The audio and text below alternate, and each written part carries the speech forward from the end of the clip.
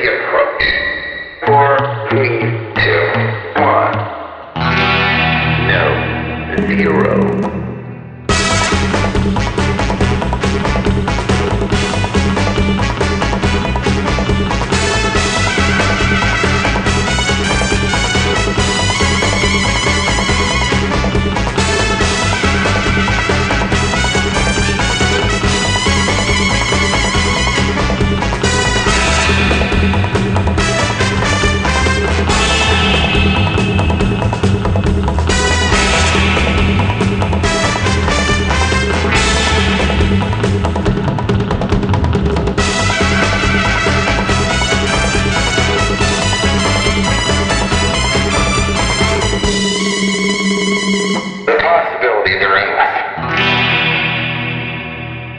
Greetings, listeners, and welcome back aboard Costume Station Zero. I'm Bob Mitch, and today we're here with my third and final part of my chat with voice artist Wally Wingert. We'll be talking about Batman, Austin Powers, and the Scarecrow of Romney Marsh, as well as more. So stick around, and here we go. So what I wanted to ask was, in all the time that you've done the characters that you played, whether for stage or film or screen, what are your views on attaining the character through performance versus through the costume? It was an interesting conversation we had yesterday with Mark Hamill. I don't want to name drop or anything, but we did talk about, as he's standing there looking at the Batman costume, and he said, poor Ryan Reynolds. He had to play Green Lantern, and it was all CGI and done in post. Mm-hmm. And he didn't get to feel that costume. It was right after the Chris Reeve conversation. You know, because Chris Reeve would put that costume on, and the pull of the cape, and the tightness of the fabric, and the belt, and the boots, and you felt like Superman, probably. Mm-hmm. When you put on the Batman costume, when you do the Captain Marvel, and when you put on, you feel that. Yeah. Because of the way the costume feels on your body, it all helps to build that character. And Adam developed certain characteristics for Batman because of some of the limitations of the costume that wouldn't ordinarily have been in the character if it was just a costume done in post. Completely. Because the way he would hold his head up, because he needed to look through the eye holes because the cowl was slipping. But it gave Batman that posture of, you know, like he was larger than life, and he was looking, you know, down his nose, and he had this huge, like, stance, being able to you couldn't have anywhere to put your hands as you're standing there, so he would create these ways to fold his arms, and it gave the character an interesting dynamic of, like, sometimes the arms were crossed completely over the chest, other times he'd be playing with the pinky of his glove, or he'd be fiddling with the scallop on his glove. Yep. I was like, this is all cool character business that you wouldn't have had if you were just in a green suit that they're going to, you know, chroma key out later and just put another CGI suit on. Yeah. And I told Mark, they said the same thing about the makeup industry, as I remember 4 or 5 years back, where everybody's walking around the makeup show glum. Oh, CGI is going to take our jobs away, and nobody's going to want makeup anymore. They'll just do it over the actor's face in CGI. And I said, never going to happen. I said, as a performer myself, and people like Mike Myers, Eddie Murphy, when they get in these amazing makeups and costumes to do these characters like Clump, you know, and Nutty Professor and Austin Powers, they need to feel that. They need to feel the teeth in their mouth, the buck teeth. Mm-hmm. Hello, baby, how are you? There's a sibilance that those teeth give you for that character that you don't get with just your regular teeth. Mm-hmm. But when you put those teeth in, there's a sibilance, baby, that sounds like Austin because he's got that sloppy head. Yeah. And you don't have that normally. Mm-hmm. And to feel that in your mouth, and to feel the glasses on and the wig and the tight, you know, Austin Powers costume and the little pointy-toed boots, you feel very 60s. And the same thing with, you know, Eddie Murphy with that huge fat suit on. Mm-hmm. You're not going to feel like a fat guy if you're just knowing that it's going to be in done in post later, and they're going to add 300 pounds to you in post. You've got to feel that sluggishness of all that, of all the stuff that you're wearing. Same thing with Beetlejuice, doing it for the show. A lot of guys would just put tooth enamel on their teeth to gross their teeth out a little bit. Right. But Keaton in the movie actually wore prosthetic teeth that gave him kind of a buck tooth appearance. Right. And I said, well, you're not really going to look like him unless you wear prosthetic teeth. And they had made prosthetic teeth up for the guys, but nobody would ever wear them. Mm-hmm. I had my own prosthetic teeth made by my own makeup guy. Wow. Because I didn't trust the ones that they were going to do were going to look right. So I gave him the stills, and I said, make my teeth to look like that. Mm-hmm. So there was Wally every day with the poly grip and the prosthetic teeth. And I put them in my mouth, and, hey, how they going? Good to see you. Because the buck teeth threw your lower jaw back, and you would look like Michael Keaton as Beetlejuice, because that's kind of what he did. So you almost kind of need to have that. So costuming, makeup, it all works to help. Like I said, it's its own character. It's as much of a character. The costume and the makeup is as much of the character as your voice that you give it and your mannerisms that you give it. It all works together. Sure. I mean, look at Captain Jack Sparrow. Oh, of Johnny course. has the physicality and the thing, but those dreads hanging in his face, and that sloppy costume with those sloppy boots, it all adds to the posture of that character and the physicality of that character. Lon Chaney, the greatest film actor of all time, I think. Same thing. The way his costume fit was important to that each character that he was doing, be it Treasure Island or Phantom of the Opera or London After Midnight. I think he picked they did the same thing for Frankenstein. They picked a costume, or he picked a costume that was too big for him, so he would look smaller in it to take his physicality down. So to make Boris Karloff wasn't necessarily a big guy, but he had the face that they needed for the Frankenstein monster. So in order to make him look bigger, they shortened the sleeves of his coat. It's like, oh my gosh, that's a regular guy's jacket, but look how long his arms are. Well, I mean, longer than anybody else's arms. It's just, that's why it's another Jan Kemp question, was that I said, why did you not make Adam's boots like up to his knee, like in the comics? He says, to make his legs look longer. And I was like, brilliant. Jan Kemp was such an underrated genius when it came to designing costumes for that show. And I'm sad that he never got a film credit in the end of the show. He never got a credit. And had it not been for us having that chance encounter, people still may not have ever known who did the costumes for that. And the costumes, like I said, were as much of the character of those characters as Roddy McDowall as Bookworm with his leather costume that looked like a book binding. King Tut's amazing bejeweled robes that he would wear, and all the great villains and costumes that came their way. He said that Frank Gorshin asked him to create something other than the tights for the Riddler. He didn't want to wear the tights throughout the whole thing. He's like, Frank was talking about how the suit, the tights, were so tight-fitting that he said, I figured as the Riddler, I'd have to jump around a lot and be crazy because I didn't want to stand still long enough because that suit was so tight people would see everything. You didn't want to stand still too long, So I had to keep moving so people wouldn't see anything. So he says, I really don't like the tights. And I realize it's what it is in the comic. But can you come up with something else that I can wear a couple of times? So that's when he came up with the Riddler suit and the vest and the pants with the question marks on it, and the line, even the lining had was great. So Jan said, "Sure, I can come up with something." So you think of all of those villains and all of the great costumes that the villains had. Of course, the Bookworm being one of the greatest with the little reading light actually on his hat. Brilliant. How did he think of that stuff? But he and I were so focused in on Batman and Robin. That I was just, really curious about those particular costumes. In particular. But again, so thankful that you were there at the right time, because otherwise a lot of this great information could have been lost forever.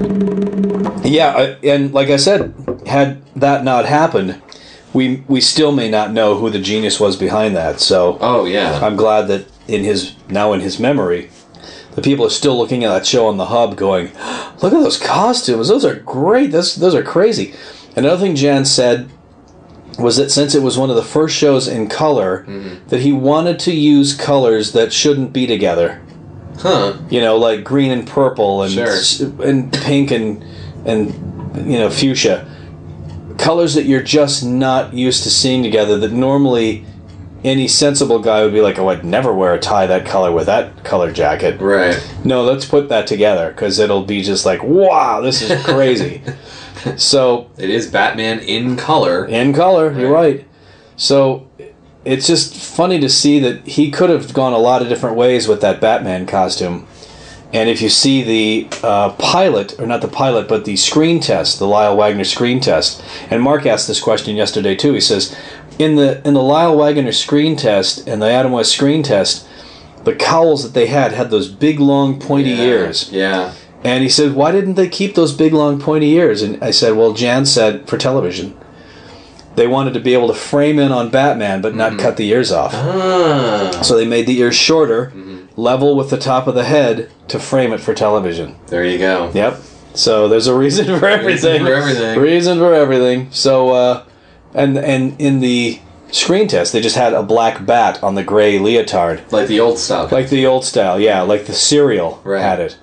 But I think by then, in the 60s, they had started to use the oval. And the reason DC had gone with the oval was that you can't trademark a bat because it exists in nature.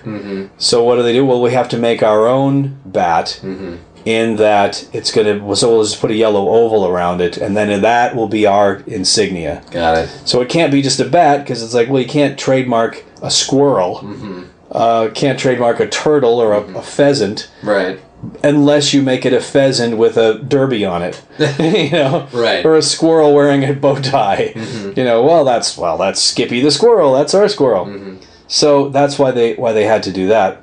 But it's just interesting that he had the forethought. They used the cloth gloves for Robin in the very first episode, and then they went with the leather because the cloth just wore out too much because they're climbing ropes and doing all this different stuff. And Batman had cloth gloves, but the palms of Batman's gloves were leather, so it was a little easier to make them more durable, and you got more life out of them. But yeah, just such amazing work that could have gone entirely unsung. Oof. And then in Return to... That was another thing that I really didn't like about Return to the Batcave, is they intimated that Jan Kemp was gay. Oh.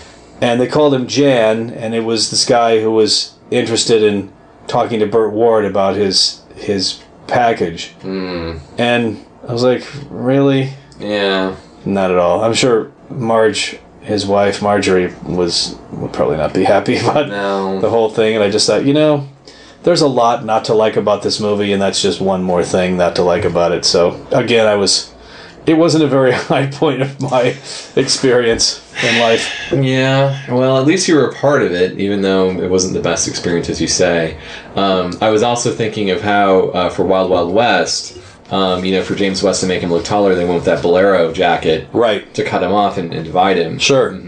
And, all those tricks you were saying. Yeah, that's all a trick of the eye. Barnabas Collins, same thing. The regular Inverness coat goes down to the wrist, and goes down in some cases to the ankle. But for Barnabas, they cut the cape to mid forearm, and the cloak up to his knee. Again, so you'd see more leg and you'd see more arm, Right. to make him seem taller and more imposing. There you go. So it's just a trick. It's all It's all an illusion. It's all an illusion. Smoke and mirrors. So this brings up a good point. You started obviously just going for as best as you could do, but you're getting the read, you're getting working within your budget, within your time, and I always say everyone has to start there. Working your way up, upgrading, having the costuming addiction, as I say some people have, the upgrade-itis. You gotta keep making it better, keep getting it closer. Right. So ultimately, do you feel it is more important to be as screen accurate as you can go as possible, or is it better to go for just the feel of the character? you're dealing with two different mediums, especially if you're doing a cosplay thing live in person. You're right. In front of people at a convention versus what they're used to seeing on film. Now, film, especially old digital, maybe not so much anymore, but old film stock will change the color of things. Oh, yeah. So you can have a completely screen-accurate Star Trek tunic, but when you show up in person at a convention, people will say, why is it so green? Right. People didn't know that Captain Kirk's tunic was an avocado green. It was like a yellowish green hue. Oh, yeah. But the way that the Kodak film made it read was that it was yellow, that it was gold. Gold. Same thing with Spock's tunic, which was actually a turquoise. Right. It made it read blue. Scotty's was a maroon, which made it read red. So when you see the Mego figures, they're made out of the yellow, blue, and red, and you go, oh, that looks like what I see on TV. Yeah. But when you actually see the fabrics in person, they're a whole different shade. Right. It's just how the film reads it. Now, then therein lies the quandary. If I'm doing it for up-close personal appearances, do I want it to look like the real ones because I know how they really look, I've seen the originals, or do I want it to register with the fan to how they're used to seeing it on television? Exactly. The Batmobile in 1966. The pinstriping on the Batmobile was kind of a neon bright orange, but it photographed red. So to me, when I see the Batmobile on TV, it's black and red. But when you see the George Barris, it's that neon orange that I guess didn't read on the film as any other color than red. Right. So if you had a Batmobile, would it be better to have it the original George Barris orange and black, or go with what people are used to seeing on television, have it red and black? Well, I've always thought, as cool as it is to have costumes exactly the way the real ones were made, to have it look like people are used to seeing it on television. Sure. So to try and match the colors that will register with their memory.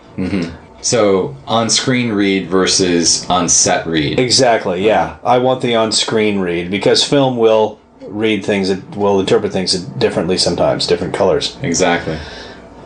Same thing with Christopher Reeve. His Superman costume was more of a turquoise. It couldn't be too blue, otherwise he'd key out. Right, during the flying scenes. Sure. So they had to have that kind of off blue that wasn't in the field of chroma key. But you see it on screen and go, oh my gosh, that's such a great royal blue. Yeah, yeah. And then you see it at Warner on a mannequin, you're like, wow, that has a little green in it. It's kind of weird, yeah. So they, I don't know if they don't screen test these fabrics or if they color treat the film afterwards to make it look more like the colors they want or what, but it's interesting to me that probably for television they don't have a lot of time to screen test a lot of these fabrics, and they just kind of put it on set and go with it. But there's sometimes the film will play tricks, and there's another thing too of where people at San Diego Comic-Con don't want to see a Batman with wood dowels on his belt. Sure. It was good enough for television and for Adam West, but we weren't looking at it 6 inches away. But people will be looking at it 6 inches away, so it has to be a little probably cooler than it was originally because it's being viewed by a completely different audience. I have a Phantom of the Opera Michael Crawford mannequin in my chaining room in my house. It's sculpted to look like Crawford with the appliance on, on the right side of his face. If you look at the photos that were taken backstage of him wearing the appliance, it's flesh and then some maroon just kind of brushed on. Yeah. Because for stage, people are seeing it from 50, 60 feet away, from 30 yards. Sure, yeah. And that's got to read all the way to the back of the house.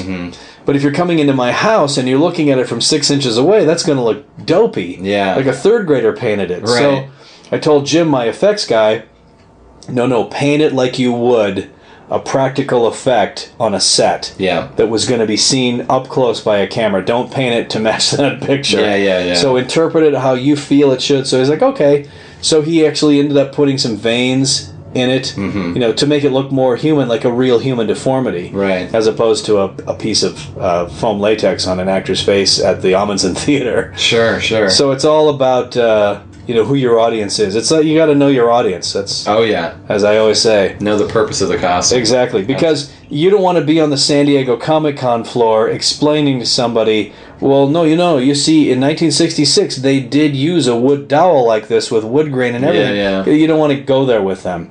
They want to see something that they think they saw on television 35 years ago in their imagination, because in their mind, that was, like I said earlier, that was cool. Plastic and steel and things, and it was leather and everything was great. And that's what they want to see. They don't want to see anything less. You're representing the fantasy. Right. And while it was really cool for me to wear at a couple of Star Trek conventions my Kirk tunic, my avocado green Kirk tunic, only a couple people said, aha, a guy who really knows. Yeah. But when your group goes out in the Mego colors, Right. people, that resonates with them. Oh, the colors just pop. They just, pop because that's what they're used to seeing on that Kodak film all those years ago, and how that film interpreted those colors. So it's fascinating conversation that only people like us would probably find it even remotely interesting. I always ask everyone, do you have any memorable or best moments you've had while wearing any of your costumes? Hanging out with Adam West as Batman is some of the best stuff. I never got to hang out with Jonathan Frid while I was dressed as Barnabas, even though I was hanging out with some of the people he worked with on Dark Shadows, Catherine Lee Scott and a couple other people. That was kind of a thrill. But to be standing next to Adam West with me in the Bat costume and having him remember me saying back in 1980 when I first met him, hey Adam, someday I'm going to have a Bat costume. Yeah. Like that one. Right. And now I really do, and I'm standing there with him, and him giving me pointers on, how to be Batman and how to stand and how to talk. Yeah. I mean, it was just, it's a Skippy fan's dream come true. Sure. Well, going out and doing the charity work as Beetlejuice was great, especially when we went to, I remember they had said we're going to go do a charity, an event. So I got in really early in the morning. I did my makeup, knowing that it was not going to be on stage. It was going to be close up. I want to make sure the seams were all blended really well. Yeah. And everything was looking really good. I spent a lot of time putting the moss on my face, which was ground up green foam rubber that you use for train landscaping. Asphalt, right. And spent a lot of time. We got in the van and said we're going to something for the visually impaired. I was like, oh, okay, great. Nice. All right, well, whatever. I look good, whatever. So we got there, and the kids wanted to, of course, they want to touch your face. And that's how they read, who you are. Yeah. Okay. So the kids get up there, and they feel your face, and they feel everything's okay until they got down to the moss. And then I saw the kids pull their hands away what is that? And then they explained to them, well, they're actors who portray these monster characters, and this is all makeup, and this is what they do in Hollywood. They put makeup on. It was pretty fascinating. But just doing Austin Powers at Marilyn Manson's birthday party. Wow. His 30th birthday party was hilarious.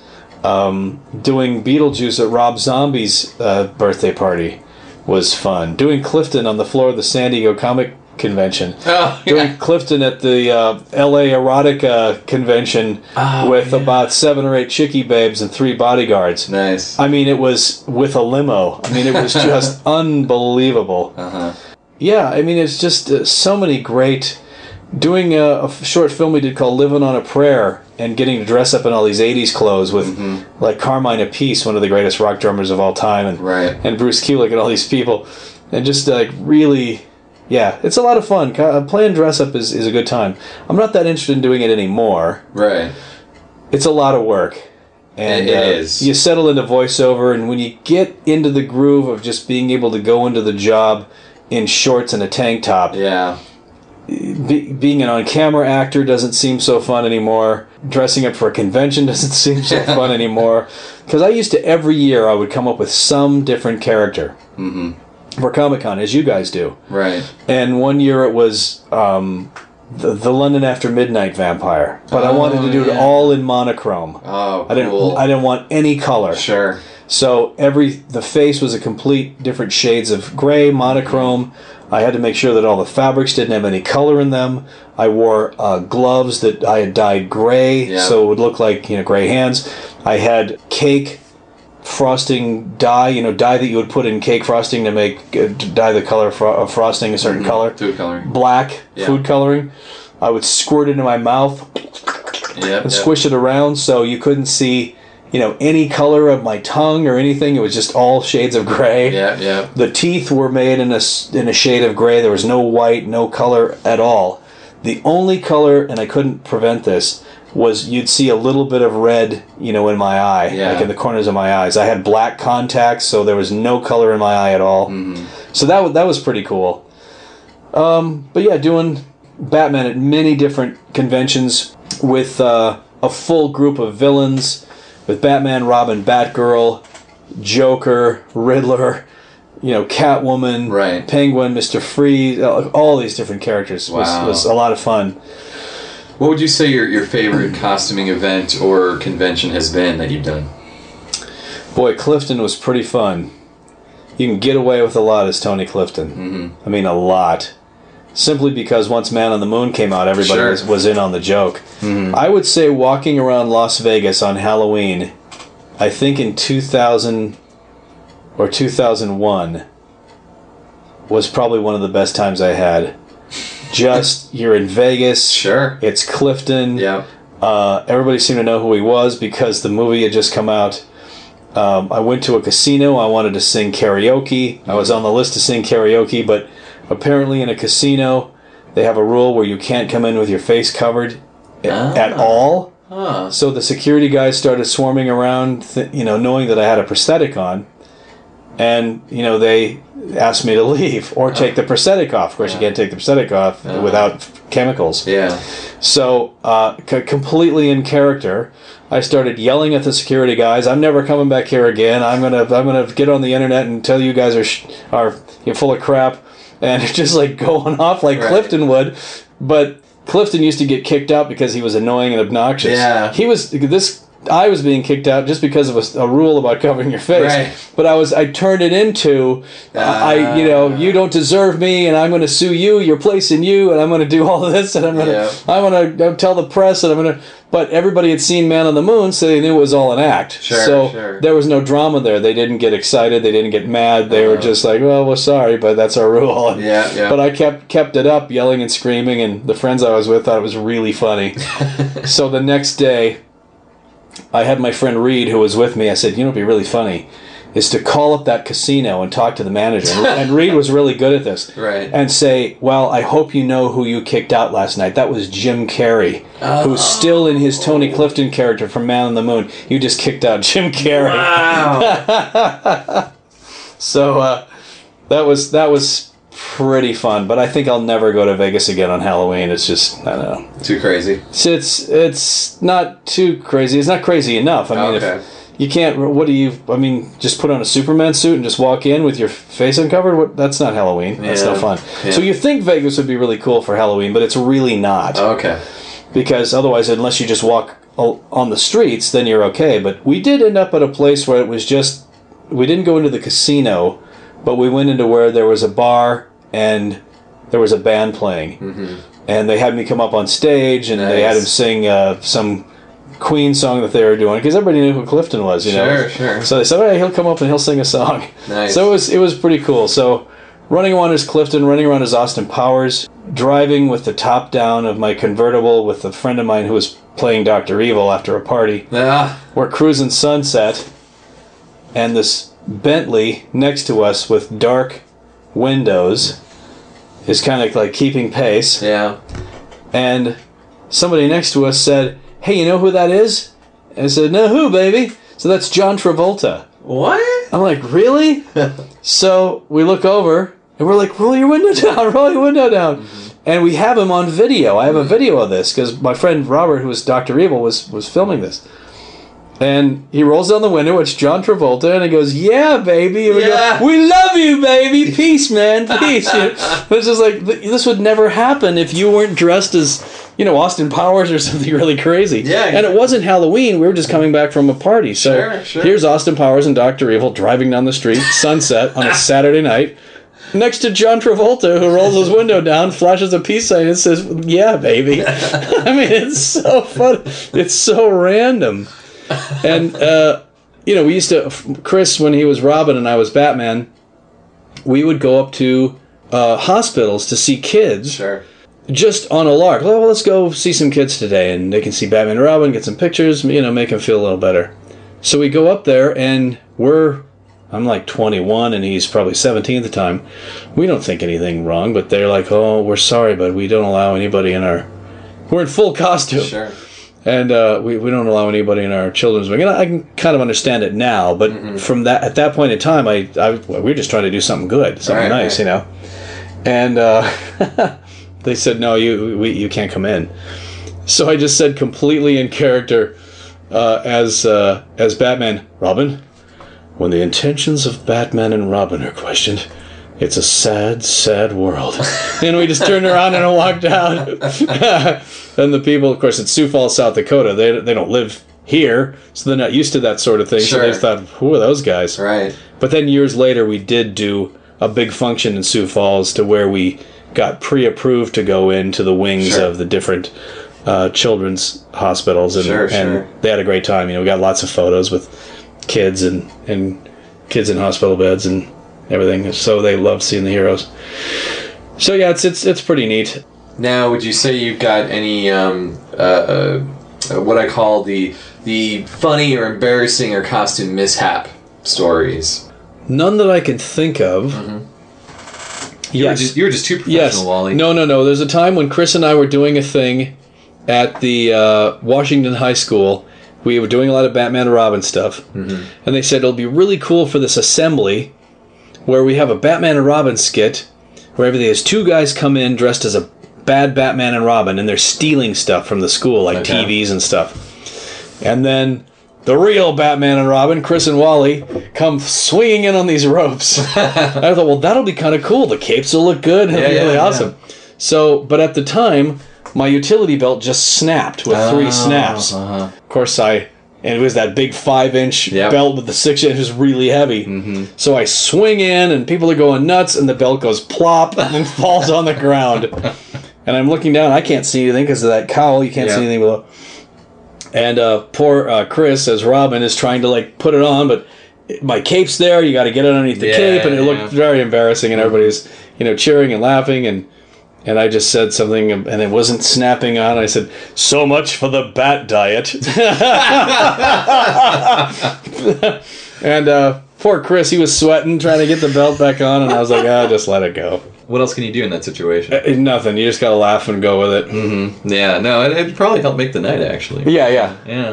I often ask, what's the strangest misidentification you've ever gotten in one of your costumes?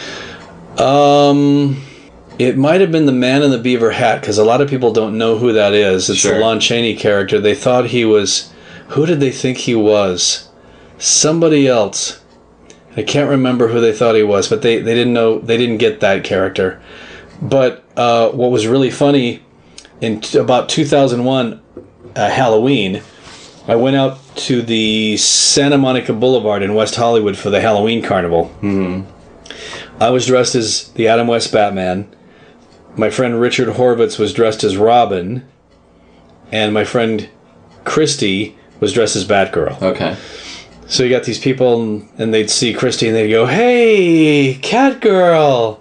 Hey, you're Catgirl." Catgirl. And they'd go, "Boy Wonder!" And then they look at me and go, "Adam West!" It's not Batman anymore. It's now Adam West.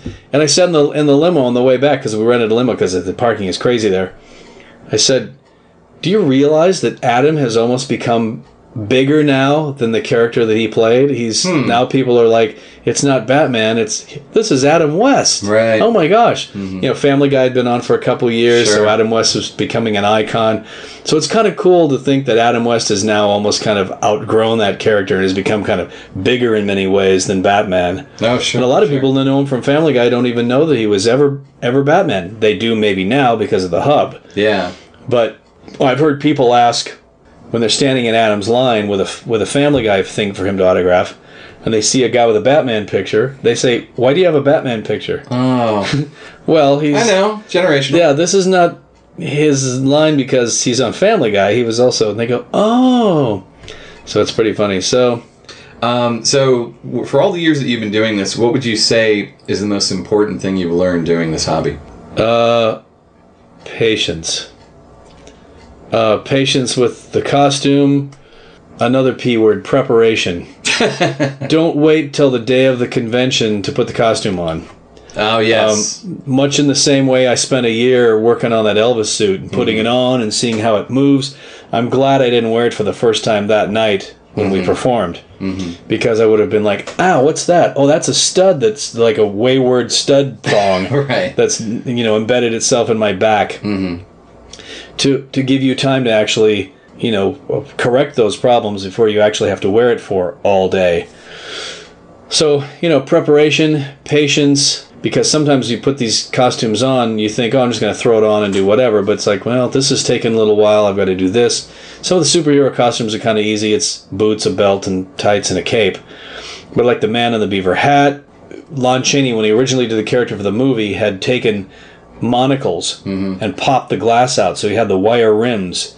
And he put the wire rims in the sockets of his eyes to pull his eyelids open, both north and south. Wow. So his eyes would stare and have that weird... So you'd see whites of his eyeball up the top and the bottom, so he had those weird, starey, bulgy eyes. So we had to glue those in, with spirit gum probably, into the sockets of his eyes. Well, it didn't... it wasn't actually on his eye. It was just the skin of his sockets. When you wear a monocle... That's kind of how you keep it in your eye. Sure. Is it spread your eye open, but there's no glass in it, so it just looks like his eye is crazy. And also the teeth that he made, the jagged vampire teeth, had a little cradle, a wire cradle built into the top of them to keep his mouth open in this kind of ghastly smile. And while it wasn't the most expressive makeup you could ever use, because basically that's your face, and whatever emotion you're showing, you're just going to be that buggy-eyed, smiling, ghastly face. It was one of the greater makeups that he did, but it takes preparation. I didn't do the monocle thing. What I did was I took some, what do they call it, derm something, but it's a tape that you use in hospital procedures to tape bandages and stuff. It's kind of porous like skin, but it's a 3M product, so it's like a tape. But it's meant to adhere to skin pretty well. So I would cut little like crescent moons out of this tape, this derma something, and stick it on the bottom of my eyelid, right underneath my eyelashes, get like a quarter of an inch attached, and then stretch my eyelid down, and then attach the rest of it, so my eye sockets looked like they were kind of sagging, and I had those big bulgy eyes. Yeah. Then I'd have to put, then I'd do the makeup, and it's a long process. And then you put the wig on, then the hollow eye sockets, and you blend those and the whole thing. Then you put the teeth in, then you put the beaver hat on and everything. So it's you have to be patient. You can't say, "I'm going to get up at 8 o'clock and we'll be at the convention at 9. Yeah. You get up at 8 o'clock, you're there at noon. Yeah. So sometimes it's not so easy. No. But preparedness, having all your makeup stuff there that you need and all the costume stuff, taking needle and thread with you. I never thought I would ever put on my own buttons or sew my own stuff on or anything until I saw a picture of Lon Chaney sitting on the set in about 1922, patching his own costume. Huh. Yeah, back in the days before wardrobe, Wranglers and makeup people. the actor did all their own stuff. Mm-hmm. They would sew their costume. They would pick their own clothes out. Chaplin picked his own clothes for the Little Tramp. There was nobody saying, well, this is what you're going to wear because the Costumers Guild says you have to wear this. I mean, he said, no, this is my character and this is what I'm wearing. It does make me wonder from stories like that and Starsky and Hutch that it was more common back then for a happenstance actors wearing this, hey, that's great, let's use it, or hey, you found your costume, that's great, versus today where it seems like it's all very pre-planned and handing it to the actor. Yeah, and almost overthought. Yeah, in a lot of ways. While Starsky did wear the sweater throughout half of the pilot, he didn't wear the sweater that much in the series. He went with like a kind of a cotton kind of windbreaker looking thing and a couple other things. So that stuff might have been given to him. His only admonition to the costume people was, I just want to be comfortable. But I mean, if you're the star of a show and if you really say, I've got to have this for this character, I think that probably will veto any costumer problems. Because they'll go to the producer and say, he says well, you know what, if that's what he needs for the character, then that's absolutely what he needs and he has to have it, so make it work. Right. I mean, I doubt it never happens anymore. It just seems far less likely. Yeah, I think so too. Well, it's job security for the costumers. They've got to validate their existence, But, if an actor comes on the set and says, this is the thing I need to be this character, otherwise I can't really do it, then that's what they have to kind of abide by it, because, sometimes actors are weird like that. Oh, sure. So, the last thing that Marlon Brando ever did was a voiceover where he played an old lady for some cartoon and some animated film. And he actually did it, the recording session, dressed as an old lady. Huh. And he did the whole thing. He like halfway through, he asked if he could take the wig off. Uh-huh. They said, sure. Whatever. They took the wig off, but he did the whole thing dressed as an old lady because he wanted to feel like an old lady. He was an old lady. Yeah. Exactly. Help get him in the character. Yeah. I always also ask, what is your number one tip to beginning costumers? Research. Know your target frontwards, backwards, sideways. In the old days, it was a little harder to have a full understanding of what the target was because of limitation of resource material. Mm-hmm. But nowadays, it's fairly easy to find. Get on message boards, get all kinds of photos, get books, get, whatever you can get. Screen grabs. Screen grabs, right. Mm-hmm. You could never do that in the old days. Blu-ray. I used to basically sit there with a 35mm camera and wait for Andy Kaufman to come on The Tonight Show. And I would snap pictures. I think I still have them. Snap pictures of him on The Tonight Show.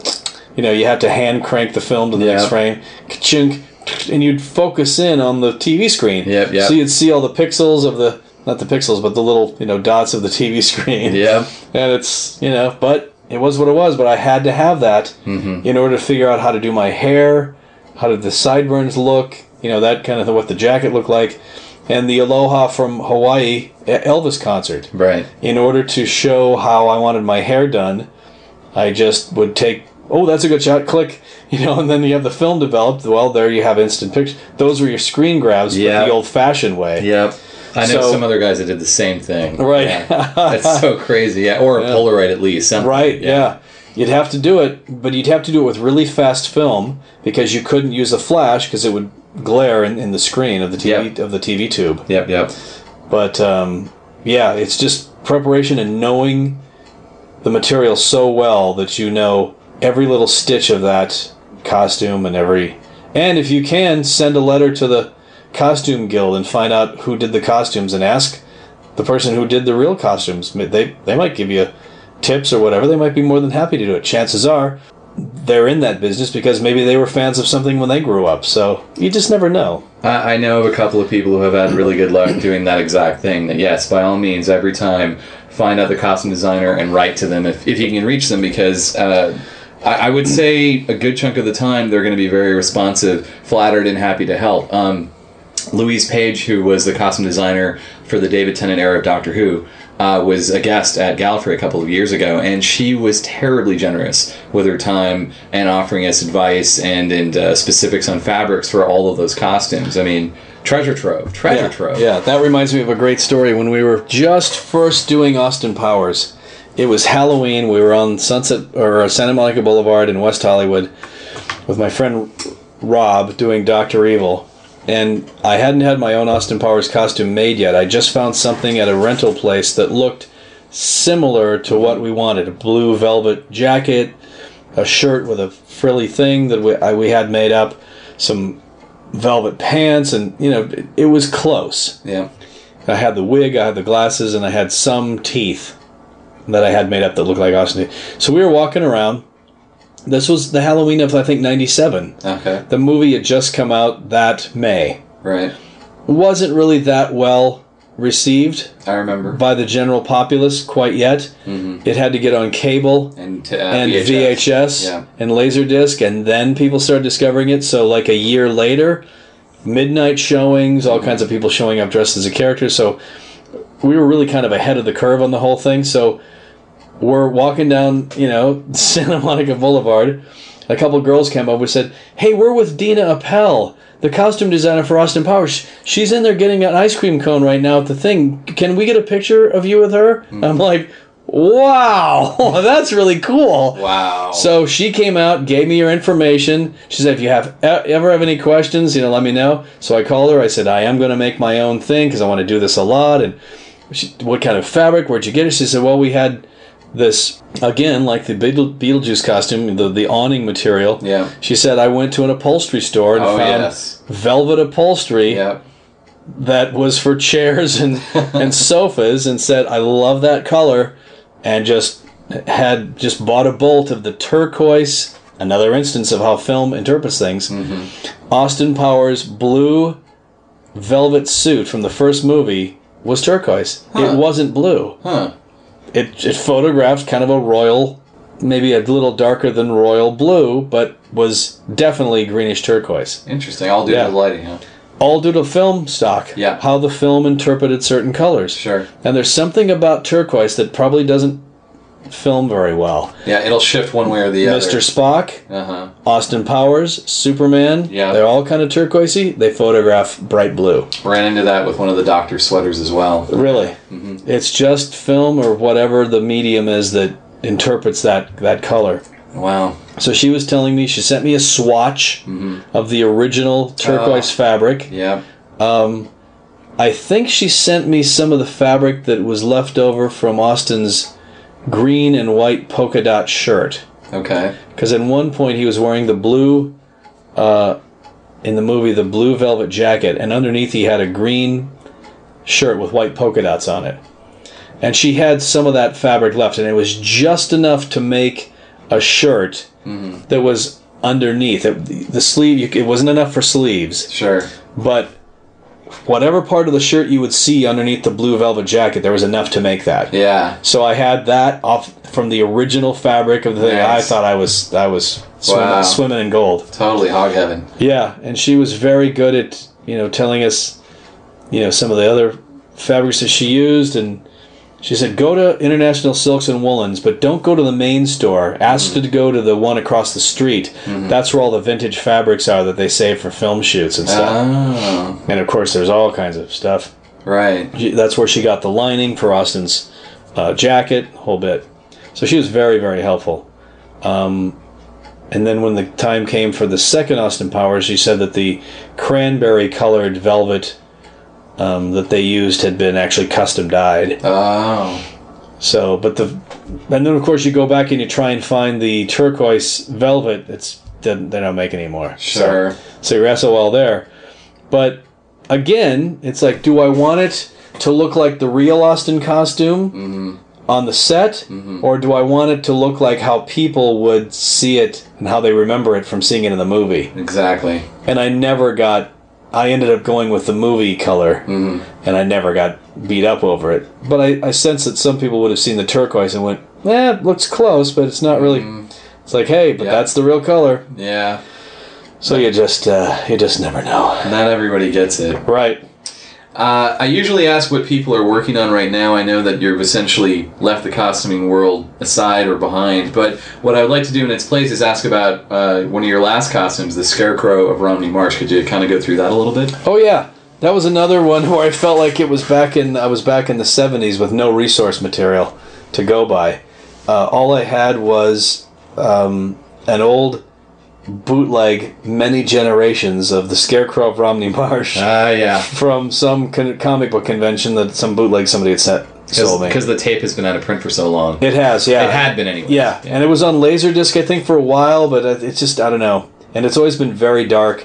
So another thing with that was what colors to use for different things, because things looked a certain color, like the mask looked like he had a gray nose and a gray mouth and gray eyes, but it's actually brown when you look at some of the close-up photos that are really good. And a lot of the set photos that they took back then were black and white. Yeah. So they didn't take a lot of color set photos. Right. And if you ever did see a color photo, chances are it had been hand tinted. Yeah. So you're really looking at a limitation of source material. So This is all pre the DVD release. this is all pre-DVD release, right? Yeah.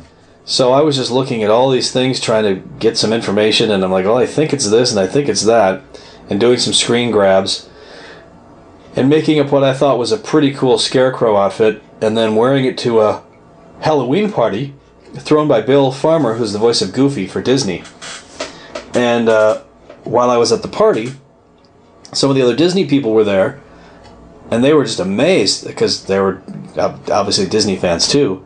They said, I remember that movie. Oh my gosh, that's a great costume. Scarecrow, Romney Marsh, Dr. Sam, blah, blah, blah. They said, hey, that's coming on. We're releasing that on DVD. And I'm like, oh, really? Finally? Yeah. Mm-hmm. Then I found out that they were only releasing like 33,000 copies. I know. It just wasn't part of the Disney Treasury series. It just wasn't enough. And I said, well, that's not going to be enough. There's a lot of people into this movie. Oh, well, they don't care. They just want to get it out and say that they did. Uh-huh.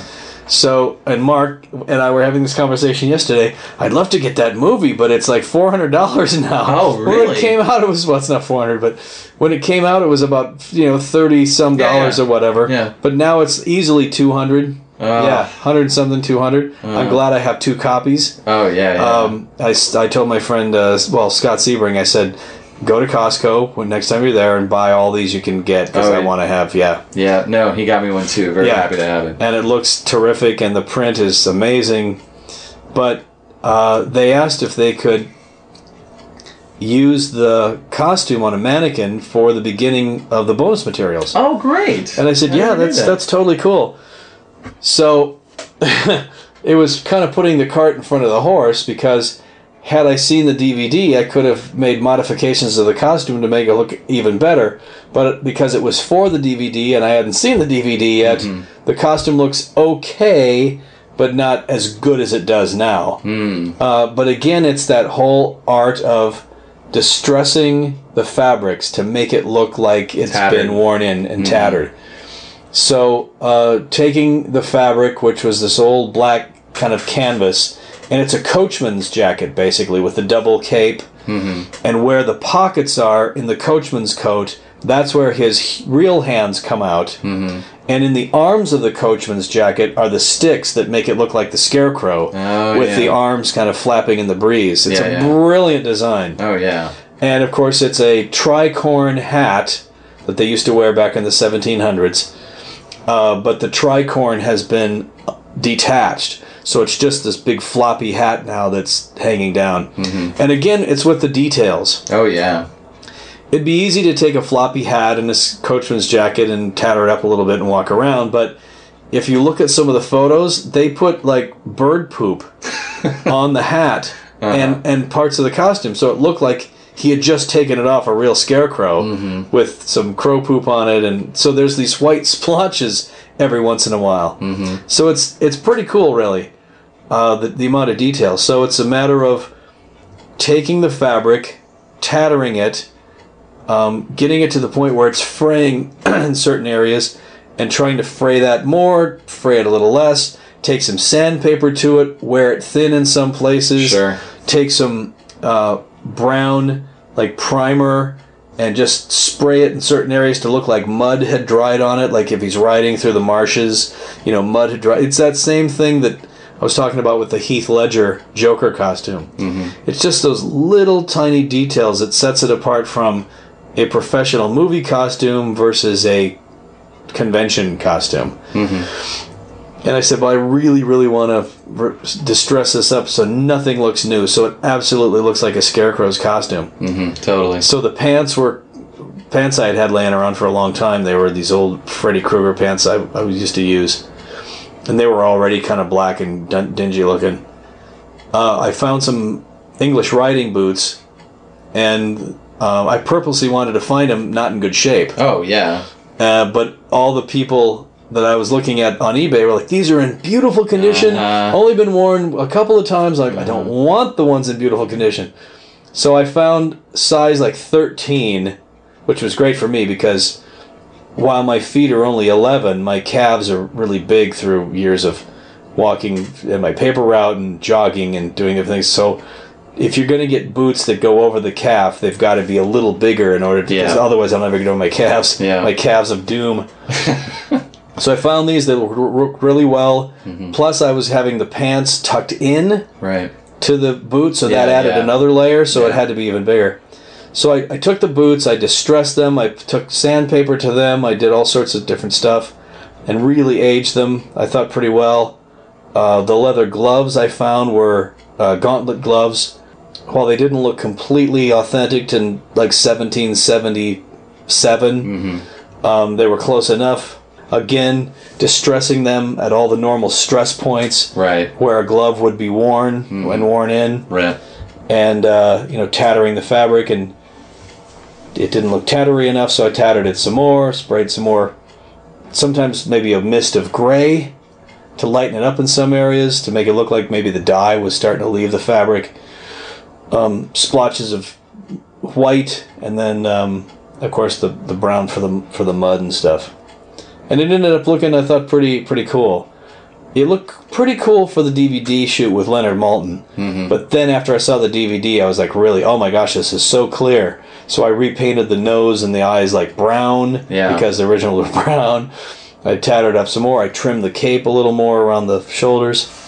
So it ended up working pretty well, but I do wish that I would have seen a better print of the movie before I did the DVD. Because there's still, now that I see the DVD, I'm like, oh boy, it looks so much better now. But now I think it's pretty exact, because I've studied with the DVD and with the thing, and it's pretty close, the way the contours of the double cape are, and how it's kind of ripped, and it gathers in certain areas and stuff. So I'm pretty happy with it now. I was really impressed with it when I saw it at Comic-Con, and it was the mask. I mean, look, the whole costume is fantastic, but that mask is just a beautiful piece of work. I just think it nails it. Oh, thanks. The mask is one of the great parts of that character. It's almost, like I said, as much of the character as Patrick McGoohan completely is, because the way the mouth is stitched, when he opens his mouth, part of it opens wider than the other part. It makes it look like it's kind of like distorted. And it's awesome. And Patrick McGoohan says no, in interviews on the DVD, he said, no, it wasn't glued to my face or anything. It was just, it fit so well. But I think I can see it kind of glued around his mouth in some times. Where it pulls down too perfectly. So I thought, I don't know if his recall on that was quite so good. But it's a great character, and scary. Oh yeah. I remember seeing that as a kid, and I've always liked scarecrows, and I saw that going, I gotta see this. This looks awesome. It is a forgotten gem, absolutely. Well, this has been great. I always ask, do you have any current or upcoming projects you want to talk about? Not for costuming, but just, for the listeners. Just, the usual Tonight Show with Jay Leno every weeknight at 11:35 Pacific and Eastern. I'm the announcer, and I do other voice work for that. Working on a cartoon called The Garfield Show. It's going into its 4th season on Cartoon Network. Just wrapped up a cartoon anime show called Tiger and Bunny. Doing the Old Navy ads right now. I'm the voice of the bobblehead on the Titan Insurance commercials. I'm also the voice for US Airways phone line system, that when you call to make a reservation, you'll talk to the mechanical version of me. Doing a video game tomorrow for Marvel Universe. I get to play Hank Pym again, as well as Reed Richards, which is pretty cool. Very cool. Yeah, just little by little, all kinds of stuff. There's another video game coming up where I think the Riddler is going to return. Because I was the Riddler in the Batman Arkham City and Arkham Asylum games. Oh, yeah. Fabulous. Yeah, those games are amazing. And you just never know what'll be coming up next. So Pretty exciting. I recommend everyone check out www.wallywinger.com. I'll be posting that link along with some of these photos of things we've been talking about. Or if you can't spell Wingert, it's wallyontheweb.com. That works too. There you go. I'll post them both. So, but this has been fantastic. Thank you so much for being here. Oh, thanks, Bob. Yeah, it's been great. Yeah, and you know what? Since you're the pro, would you mind signing us out from Costume Station Zero today? All right. Thanks for joining us on Costume Station Zero. See you next time.